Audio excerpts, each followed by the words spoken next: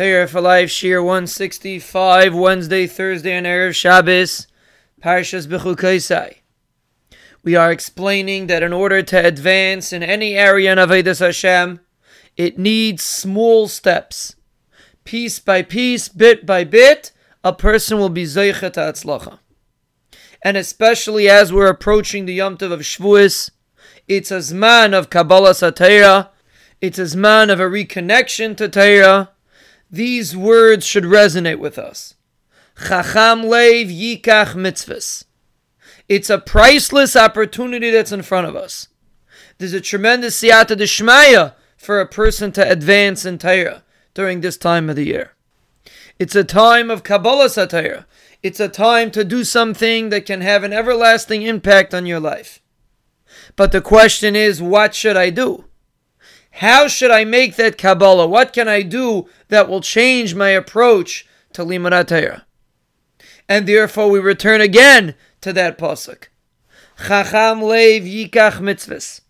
We have to remember that whatever it is, it should be something small. But it should be yikach mitzvahs. You should be able to take it.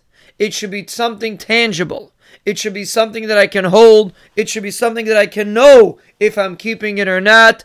It should be something practical, something real. And this is the time to think about it. Where a week before the Yom Tov, a person should take a few minutes to try to figure out something, some sort of commitment. Because again, the main connection to Torah is the commitment to Torah. It's not so much about what you learn. It's about when and how you learn. Meaning, is your Torah kavata itim l'Torah? Is it something that's kavua? Is it something that's set? Or is it something that you only do when you have time to do it? Torah that is learned with a kviyas is a whole different kind of Torah. And that should be the number one question that we should think about when we are trying to make some sort of ischazkas when we are approaching this Yom Tov. The focus should be on something that will keep me committed. Something small, but it should be yikach mitzvahs. It should be something that I can take with me. Something that I will have. Whether it's because I create a chavrusa shaft, and when I have to learn with somebody else, there's a shibud. Whether I take a seder that I learn, for example, I learn a daf yomi, and now I'm forced, so to speak, to learn because I have to do the daf.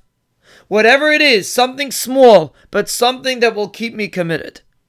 And then I am a chacham leiv.